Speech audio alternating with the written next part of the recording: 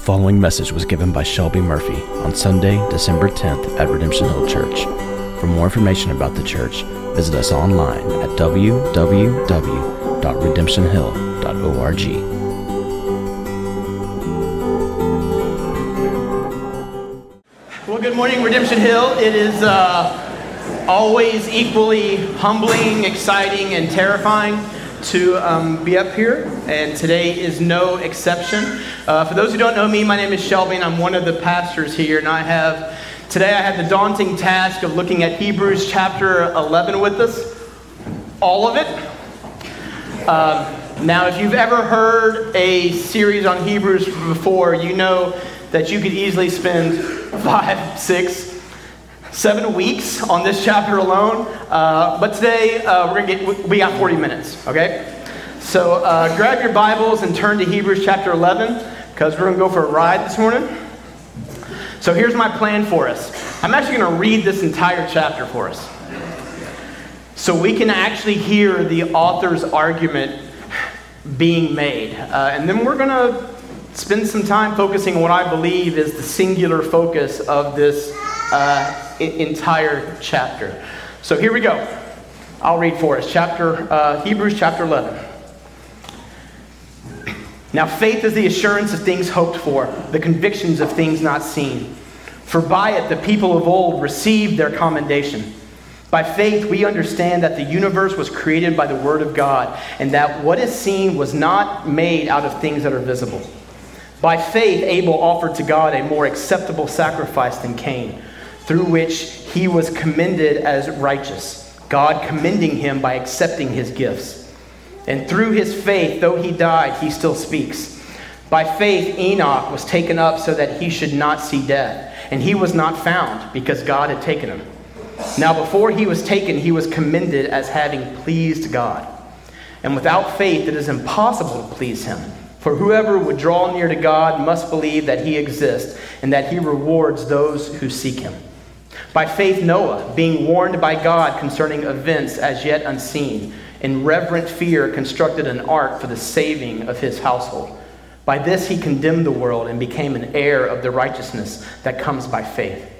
By faith Abraham obeyed when he was called to go out to a place that he was to receive as an inheritance. And he went out not knowing where he was going.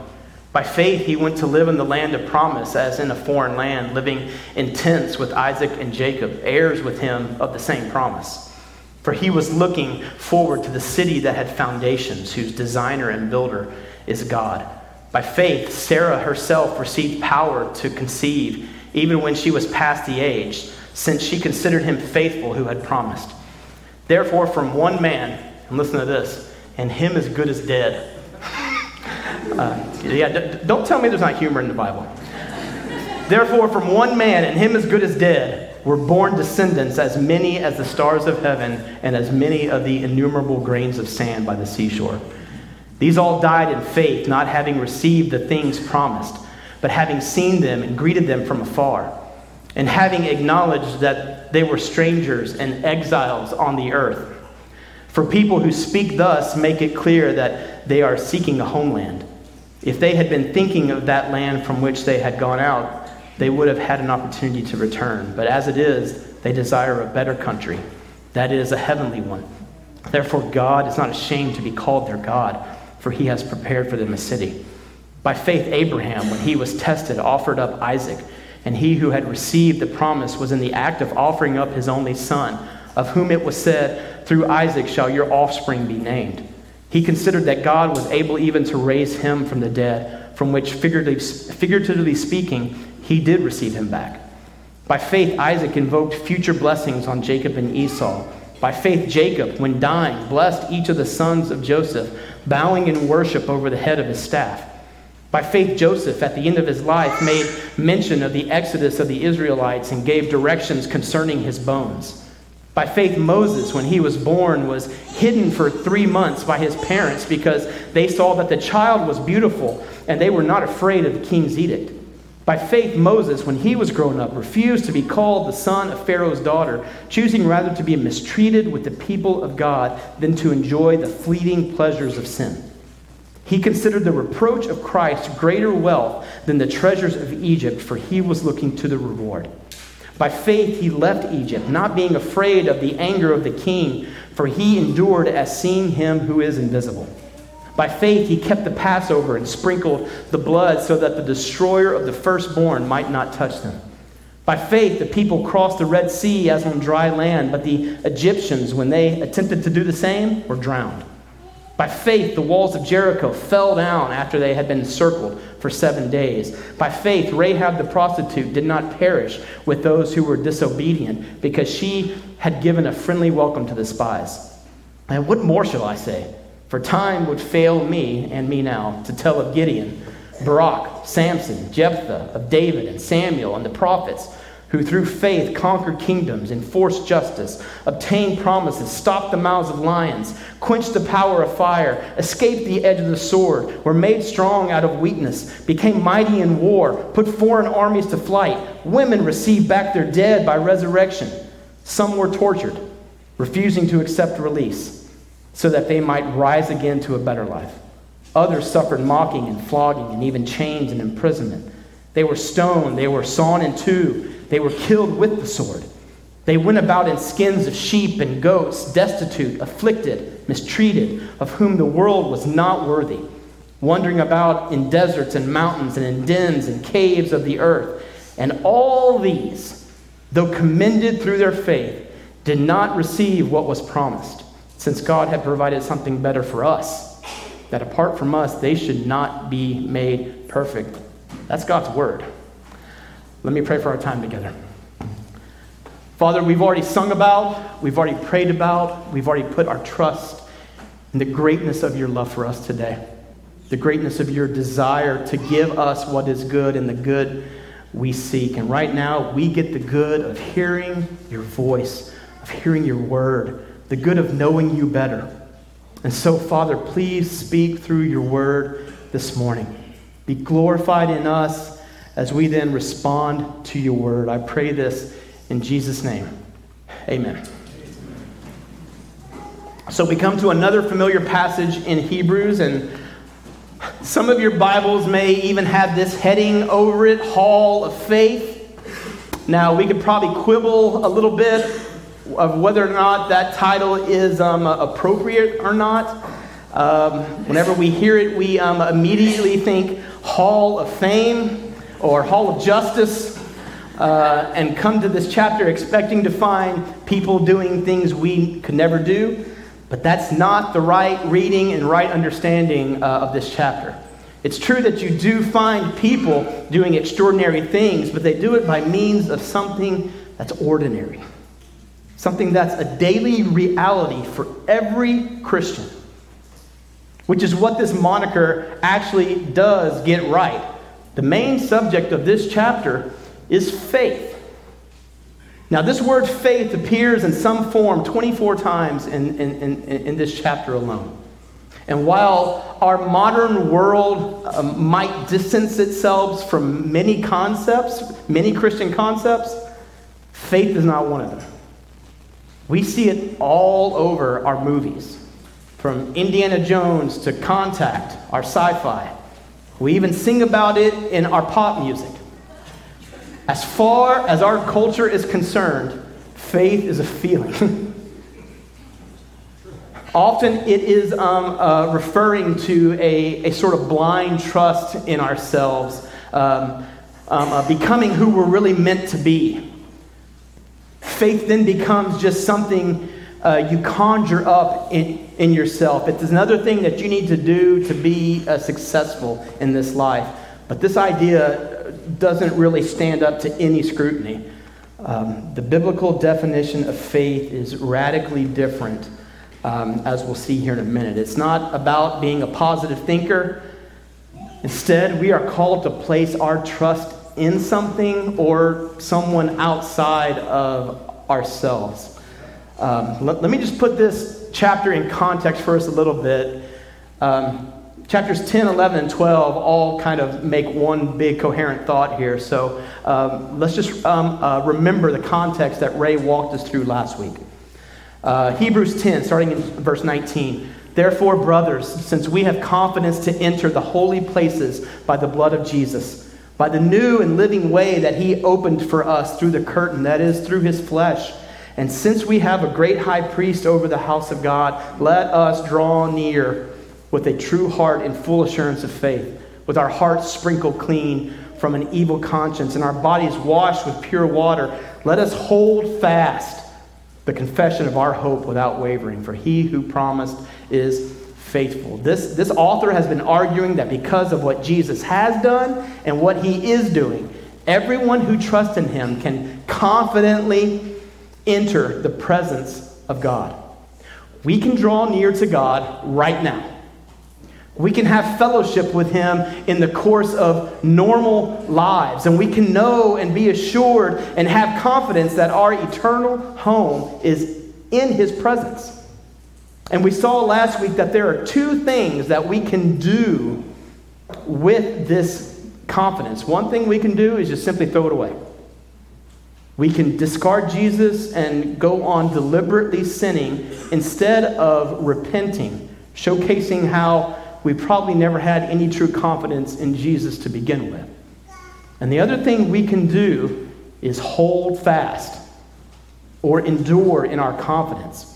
Holding fast to Jesus and seeking to honor him and coming to him for forgiveness when we fail. And these two paths sort of converge here in the last verse of chapter 10, which sets the stage for us today. It says this: but we, talking to these Christian Hebrews and Shebrews, but we are not of those who shrink back and are destroyed, but of those who have faith and preserve their souls. He tells us right here what is required to endure in confidence, to persevere in our loyalty to Jesus. To preserve our souls requires faith.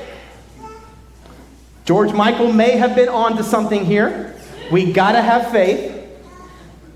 But put yourself in the shoes of the first readers of this letter. You just read that last sentence there. What kind of questions are going through your noodle right about now? Well, what does that really look like?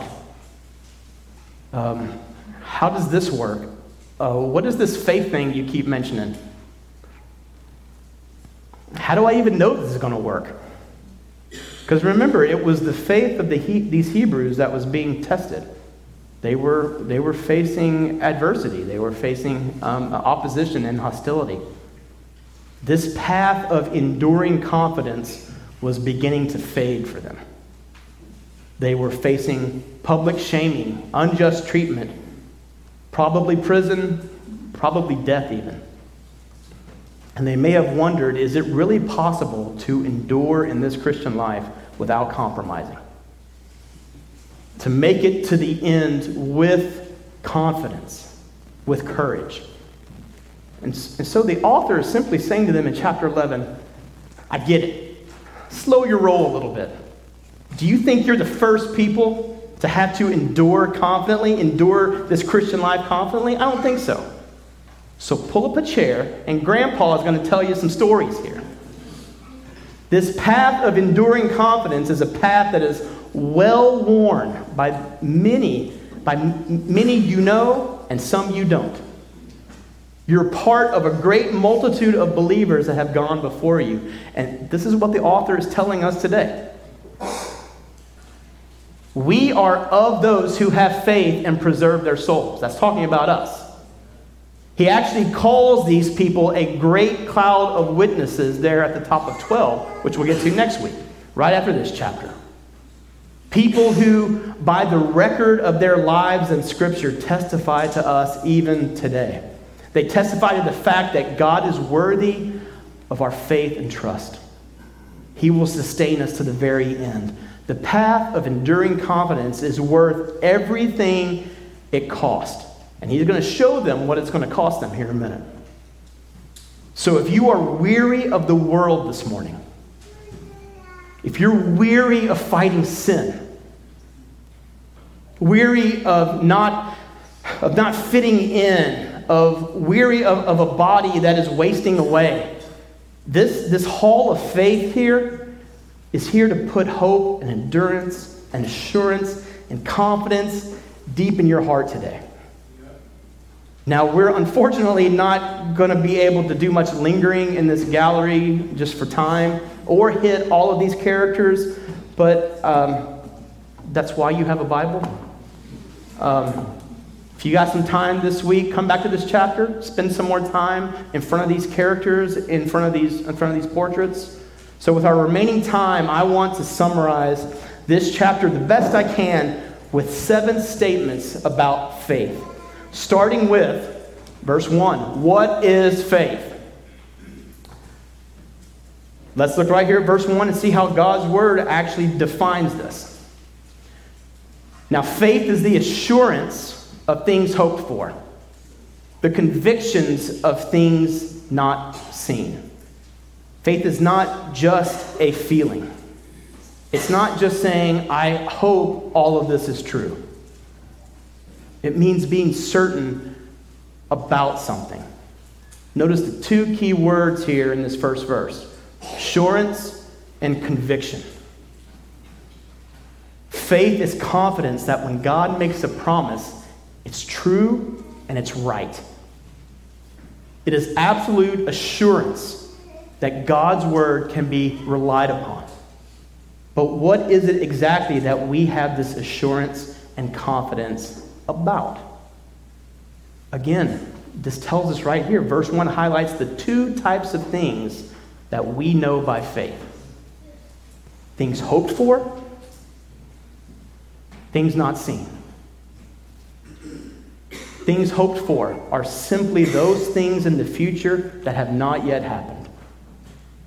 Things not seen are in the past, events that we were not there to physically see. Or to put all of this simply, our faith, our trust, our confidence is in what God has done and in what God will do. Amen. And we are given our first illustration of things not seen right there in verse 3. When he says, by faith, we understand that the universe was created by the word of God. By show of hands, how many of you saw God create the universe? Anyone? Bueller? Anybody? So how do you know he did it?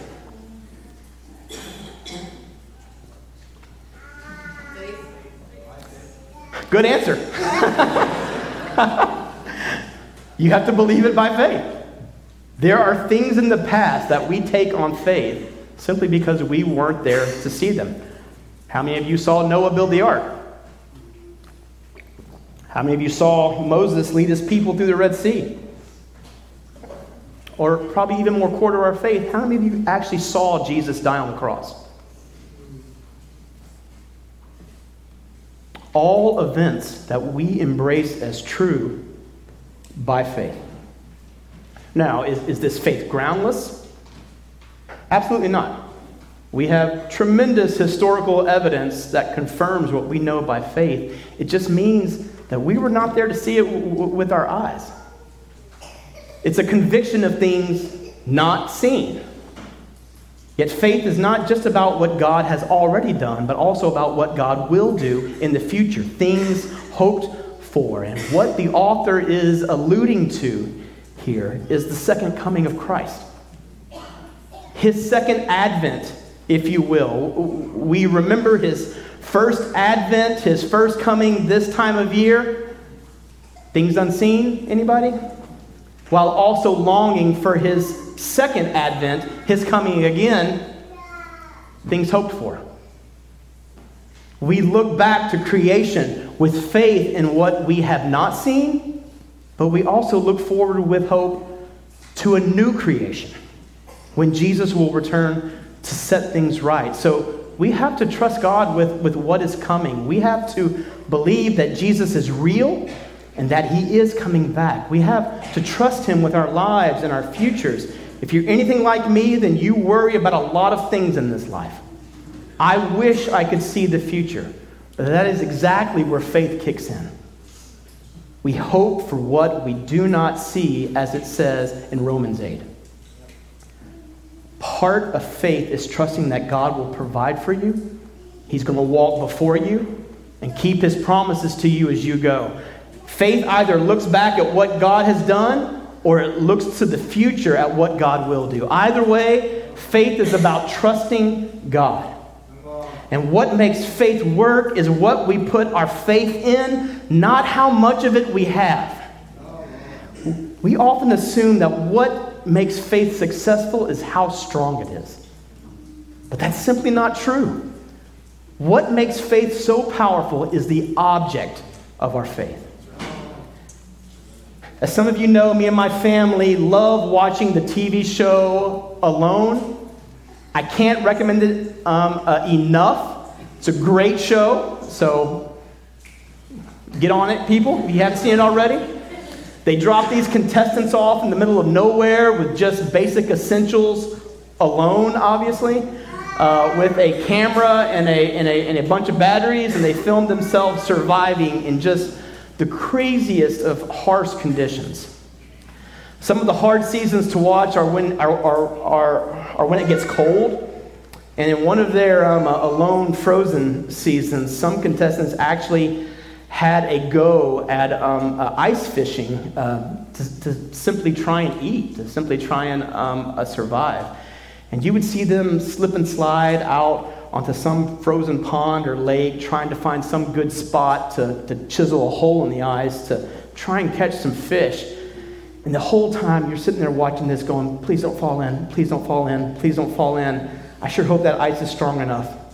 Because if you've seen the show, you know that as soon as someone falls in the water, they're done. The strength of that ice is far more important than the strength of their confidence in that ice. Those contestants might be very confident that the ice will hold them. But if it's too thin, guess what? They're going through it. Confidence or not. Faith or not. But you could be the most hesitant and unassured person heading out onto that ice. But if it's solid, it's going to hold. It's the same way with the object of our faith, Jesus. Jesus will hold. What matters is what we're believing in. We can have a sense of certainty in our faith because it doesn't depend on us. It depends on something external, not on our own feelings and experience. You might be just starting to know and trust the God of this Bible, or you might have trusted him for a long time, but a season of suffering is testing what you thought you believed. That's okay. If your faith is in the real God, then guess what? It's real faith. And the more you come to know him through his word, the more he will prove himself worthy of trust. And the sturdier your trust in him will become. That's what faith is. It's the unseen realities of God. Second, what faith receives. Faith receives God's commendation. Faith receives favor from God. Faith is not simply about what we believe to be true, but faith is also how we relate to God and we receive his commendation, his favor. The author tells us in verse 2 that by faith, people of old received their commendation. And it's the same thing we find in verse 4 with really our first portrait in this gallery. By faith, Abel offered to God a more acceptable sacrifice than Cain. This is in verse 4. Through which he was commended as righteous. God commending him by accepting his gifts. You should be familiar with the story. Both Cain and Abel, Adam and Eve's two sons, offered sacrifices to God, but only Abel's was accepted. And the reason it was accepted, according to Hebrews, is because that it was offered by faith. And again, looking back at that Genesis account through the lens of Hebrews, actually allows us to see that perhaps Abel's sacrifice was approved precisely because it included the shedding of blood. Remember, that's all we've heard the past 2 chapters in Hebrews about the necessity of a blood sacrifice to rightly approach God's throne. Abel was not sinless, but he offered a sacrifice for his sins, and God commended him and counted him as righteous in his sight by faith. In the same way, we always approach God through Christ, our blood sacrifice. And this story just further demonstrates this is how it's always been. Our world today is still divided into Cains and Abels, those who approach God in their own way and those who approach God through Christ. Society tells us that everyone gets to decide for themselves how to approach God. But I hate to spoil it for you, God's word tells us otherwise. And Abel's voice can still be heard today. Though he died, he still speaks. We always approach God by faith through the blood sacrifice of Christ. Going on, the author also reminds us of Enoch, who, as Genesis tells us, walked with God. And now it says, by faith Enoch was taken up so that he should not see death. And he was not found because God had taken him. He was taken to heaven without having to die.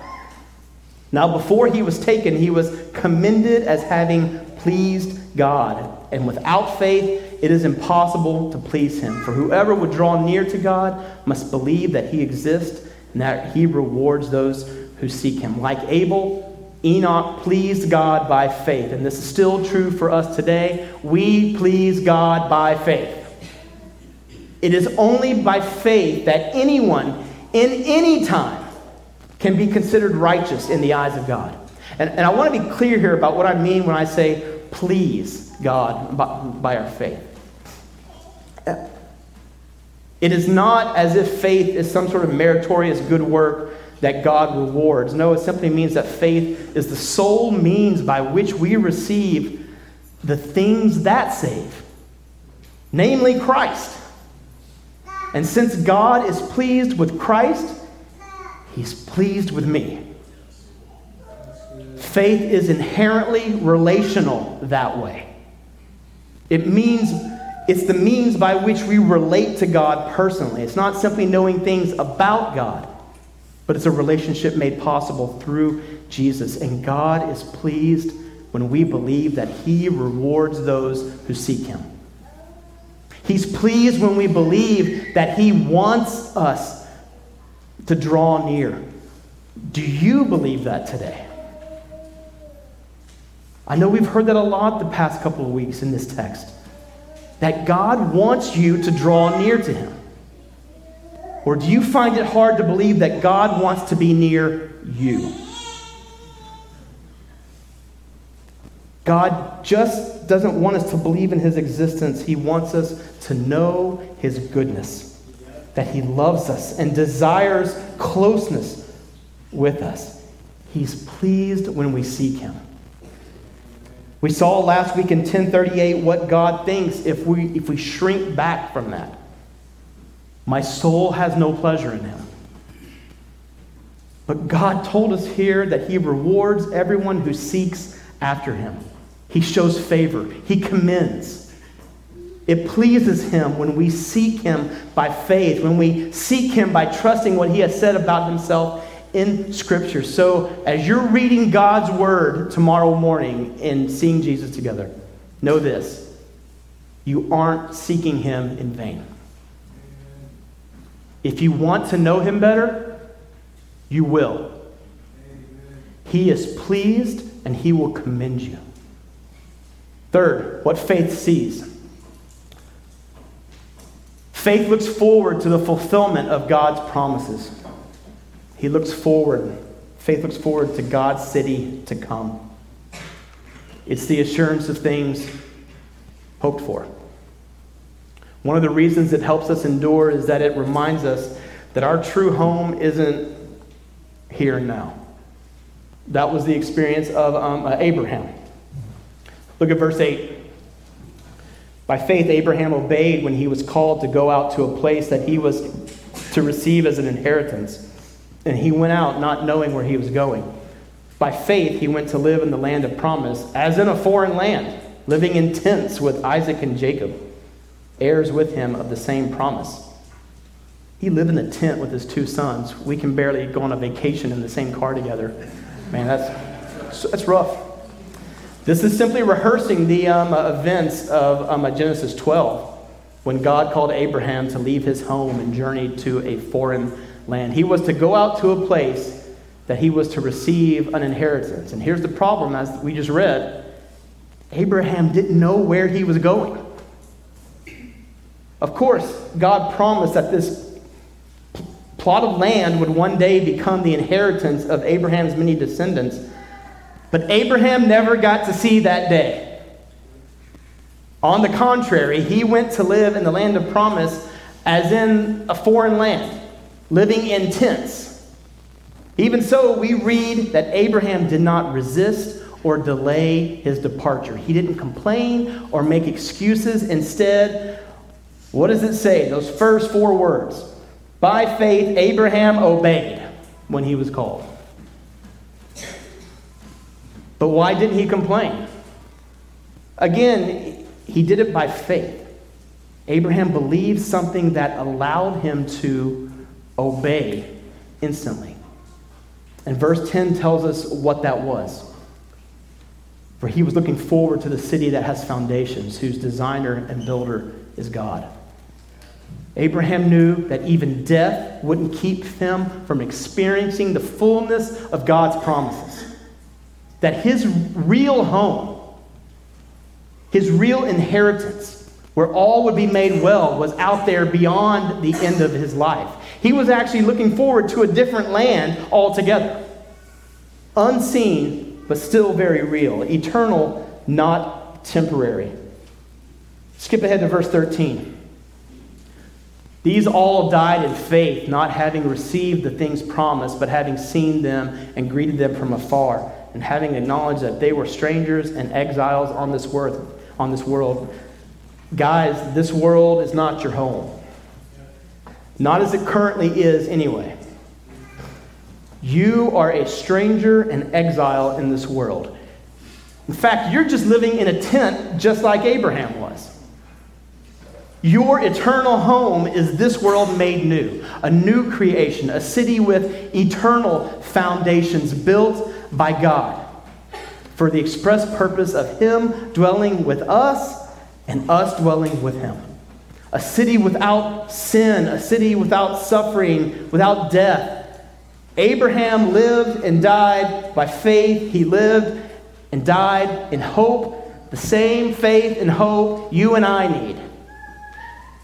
Something beyond this life that suffering and death can't take away. And by faith, we have one. Verse 16. But as it is, they desire a better country, that is a heavenly home. Therefore, God is not ashamed to be called their God, for He has prepared for them a city. When by faith we hope in that city, God is pleased. He's not ashamed to be called our God, and we won't be put to shame either, because He's prepared it for us.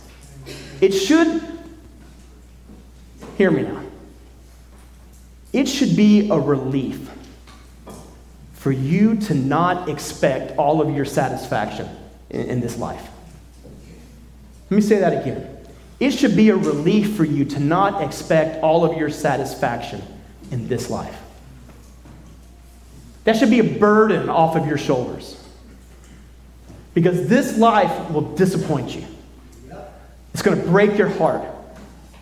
But there's a city to come that won't. And that's where faith looks. That's what faith sees. Fourth, what faith enables. Faith enables obedience. We saw it in verse 7 with I'm going to use this word a lot. I don't like using it, but I feel like these stories warrant it. We saw it in verse 7 with the radical obedience of Noah. If you ever thought about this story, it is bonkers. Verse 7, by faith, Noah, being warned by God concerning events as yet unseen, in reverent fear, constructed an ark for the saving of his household. By this he condemned the world and became an heir of the righteousness that comes by faith. God gave Noah a command that makes zero sense and asked Noah for his obedience, and Noah obeyed in reverent fear, saving his family. Same way, faith leads us into radical obedience, even in the face of things that do not make sense. The essence of faith is looking outside of our own understanding and deciding to obey because we trust that God's right. And notice we're told here that by his radical obedience, Noah condemned the world. In other words, it showed that he believed God and not the hollow promises of his culture. And since the rest of the world rejected God's warning, they were left only with judgment. But again, don't think Noah was approved by God simply because of his obedience. No, the passage actually tells us plainly that Noah became an heir of the righteousness that comes by what? Faith. In other words, his righteous standing before God was not acquired on the basis of his good works, but on his trust in a future Savior. Look, the whole point of these stories, and we could go on, is seeing such obedience here from these characters should be an encouragement to us. Because at our core, we are cynics. We're all skeptics when it comes to obedience, especially radical obedience. For some reason, we think that nobody really obeys God this way. It's not possible. But this gallery shows us that radical obedience is possible only by faith. And in addition to this radical obedience, faith also enables costly obedience. Jump down to verse 23. I want you to compare and contrast two verses here. By faith, Moses, when he was born, was hidden for 3 months by his parents because they saw that the child was beautiful, and they were not afraid of the king's edict. Now skip down to verse 27. By faith, he, Moses, left Egypt, not being afraid of the anger of the king. See any similarities there? Neither Moses or his parents were afraid of the king. Faith fears God, not man. Amen. They didn't live like everyone else in Egypt. His parents ignored the king's edict to kill every Hebrew boy. And Moses, when he grew up, raised in Pharaoh's palace with riches at his disposal, the easy life in front of him, turns his back on all of it to identify with and be mistreated with slaves. Why in the world would he do that? He did that because he could see something that the Egyptians couldn't. For he endured as seeing him who is invisible. Moses didn't fear the king. That's not where he was looking. He saw him who is invisible. He feared God. And that reordered his perspective on life. Again, faith says no to the world. Go back up to verse 24. By faith, Moses, when he was grown up, refused to be called the son of Pharaoh's daughter, choosing rather to be mistreated with the people of God than to enjoy the fleeting pleasures of sin. He considered the reproach of Christ greater wealth than the treasures of Egypt, for he was looking to the reward. Think about those two choices in front of Moses. And I can't remember which pill does what. Ray, you may have to remind me, I don't know. In one hand, power, wealth, pleasure. In the other hand, mistreatment and reproach, the text tells us. And he chose mistreatment and reproach. Why? Because of things unseen. By faith, he was looking to the reward that God gives those who seek him. Moses knew that the pleasures of sin are fleeting. They won't satisfy. And our author hopes that we understand that as well. Do you believe what Moses believed? Moses was able to flee from sin and a love of wealth because an invisible God was much bigger to him than anything in front of his eyes in Egypt, including the king. He feared God and he wanted to please God. And don't just read past this. The author actually presents Moses as a follower of Christ. Even though he lived long before Jesus, he looked ahead to the time when God would deliver his people through the real Passover lamb. As Jesus himself said, "For if you believed Moses, you would believe me, for he wrote of me." Faith enabled Moses to resist the instant gratification of sin in favor of the vastly superior reward of a godly life. In the same way, faith enables you and I to endure in confidence, to resist temptation by fearing and obeying an invisible God, by looking forward to our great reward, Jesus. Fifth, what faith delivers us from. Faith delivers us from God's judgment. Faith delivers us from death. Verses 29 to 31 describe two situations in which God makes a distinction among people in which some come under judgment and some escape. By faith, the people crossed the Red Sea as on dry land, but the Egyptians, when they attempted to do the same, were drowned. By faith, the walls of Jericho fell down after they had been encircled for 7 days. By faith, Rahab the prostitute did not perish with those who were disobedient, because she had given a friendly welcome to the spies. Two groups of people try and cross the Red Sea. One group walks through on dry land. The other group drowns. God sends judgment on a city, Jericho. He sends his people against them.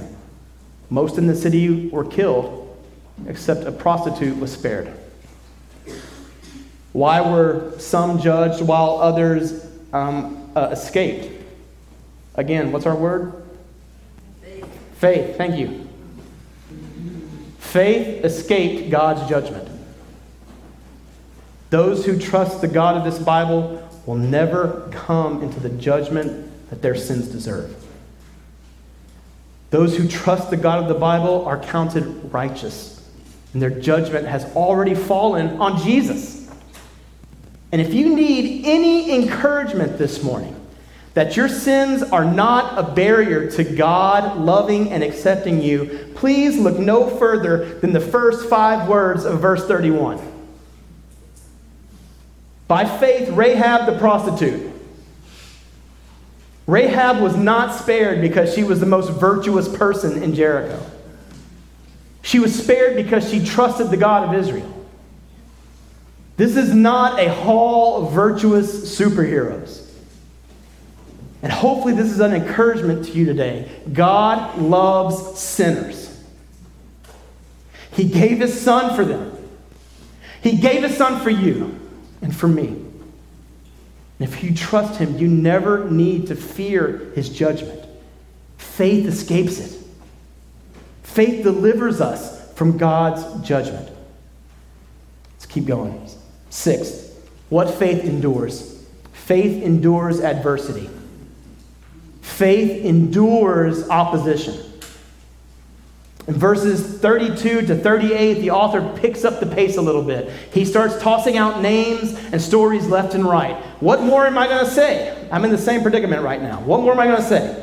For time would fail me to tell of Gideon, Barak, Samson, Jephthah, of David and Samuel, and the prophets who through faith conquered kingdoms, enforced justice, obtained promises, stopped the mouths of lions. You can hear the crowd starting to get revved up right there. There's this crescendo going on. It sounds like he's building up for a big crescendo about how faith is going to enable us to triumph no matter what. How faith is going to make everything right.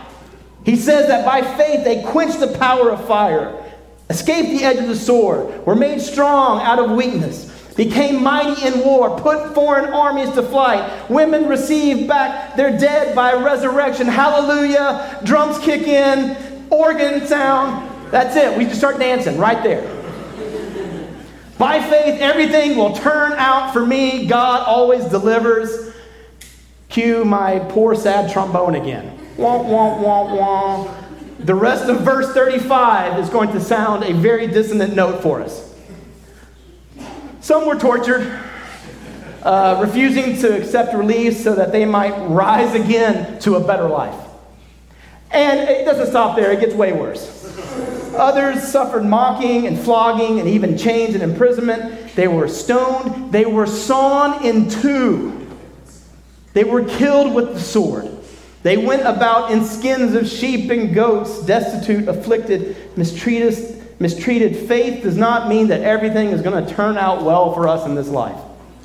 And I get it. This is not really a great advertisement for the Christian life. On a purely human level, no one's ever going to sign up for that. Which is exactly why this is a mark of faith. It is people of faith who value and love Jesus more than anything and are willing to suffer in this way. We may suffer in the present, but we will receive glory in the future. And sometimes God delivers his people. He brought Daniel out of a lion's den, 3 friends out of a fiery furnace, but then others were stoned. As we just read, some people escaped the sword, the edge of the sword, but he also says some were killed by it. Faith doesn't mean that you're going to escape all adversity, but faith enables you to endure it. Sometimes by faith, we're healed from cancer. Sometimes by faith, we die well with it. Sometimes by faith, a marriage is reconciled. Sometimes by faith, we go through divorce without being destroyed by it. If we treat faith like some sort of magic talisman that's going to ward off all suffering, then when suffering comes, and it will, we'll think faith is worthless and we'll toss it aside. But if we see faith as it really is, as our lifeline, our connection to a God who loves us and does what's best for us, then it will carry us through. The author doesn't want the recipients of this letter to throw away their confidence when suffering comes. So he reminds them of all who have endured by faith, and he locates our hope rightly not in this life, but beyond it, so that they might rise again to a better life. Our hope isn't in this life. It's in the resurrection. It's when Jesus comes again in that second advent, bringing with him a better life. Till then, faith is going to endure adversity. Let me finish this out here. Finally, what encouragement for faith do we have that all of these characters didn't? We have perfection through Christ at every step of the way. So far, the author has been emphasizing how we're like these Old Testament believers, but now he names one way that we're different. Verse 39. And all these, though commended through their faith, did not receive what was promised, since God had provided something better for us, that apart from us, they should not be made perfect. There's something that all these characters were looking forward to that we've received. What is it that, as he says, makes perfect? Again, think back to last week. We heard about it then in chapter 10 when Ray said, "For by a single offering, Christ has perfected for all time those who are being sanctified." Christ offered himself in our place so we could be made perfect in God's sight. Clean, acceptable, righteous. So we can draw near to him in a way that Abraham and Moses and David never could. They were looking ahead to it. We live in it. This time of year, we celebrate all the promises that were fulfilled in the birth of Jesus, things unseen, while at the same time looking ahead to things hoped for. But right here is one more promise kept. reminding us that he who promised is faithful. This means we have a sympathetic high priest we can go to anytime, for any reason. When you're feeling weak, when you're tempted, when we're in need of help, it means our eternal hope is secure. Because where Jesus has gone into the presence of God, we who trust him follow right behind him. Endurance in the Christian life comes from seeing by faith. Seeing the unseen realities of a God who makes promises and is pleased when we seek him. Seeing the unseen reality of a home beyond death, free from sin and sorrow, free from judgment, where all who believe escape that judgment. Seeing the unseen reality of a reward which outweighs all the pleasures and treasures of this life, and believing and hoping and trusting that it's all real and that we can actually build our lives upon it today. That's what this great cloud of witnesses wants us all to know today. If you follow God, you don't get it all now. But in Christ, we will get it all. We'll get it on that final day that we hope for this time of year. When Christ looks at us and says, "Well done, good and faithful servant." Are you ready for that? Do you have faith in Jesus Christ today? God can be trusted to do all he has promised. So seek him. Fear him. Trust him to the end. Redemption Hill, endure in your confidence in our promise-keeping God by faith. And we have another opportunity now to remember one of these unseen things. In that bread, we remember Jesus' body offered to us on a cross we didn't see. In the juice, we remember Jesus' blood shed for us, a single offering by which Christ, our blood sacrifice, has perfected us for all time, so that we have a future to look forward to confidently endure and hope in. So if you don't know this Jesus today, take this time to put your faith and your hope and your trust in him. Let me pray for us. Father, we come confessing by faith today that you are faithful and that you're going to do all that you've said. That every word from you will prove true. And we want to live our lives inside your promises. We want to build on things you have said which are real, even though we can't see them. So God, increase our faith today. Help us to see and trust what you want us to see and trust. Transform us. Use us. Let the way that we live, looking to you who's invisible, point those around us to your reality and your trustworthiness. And Father, help us to endure all the way to the end. It's only you who can do this in us.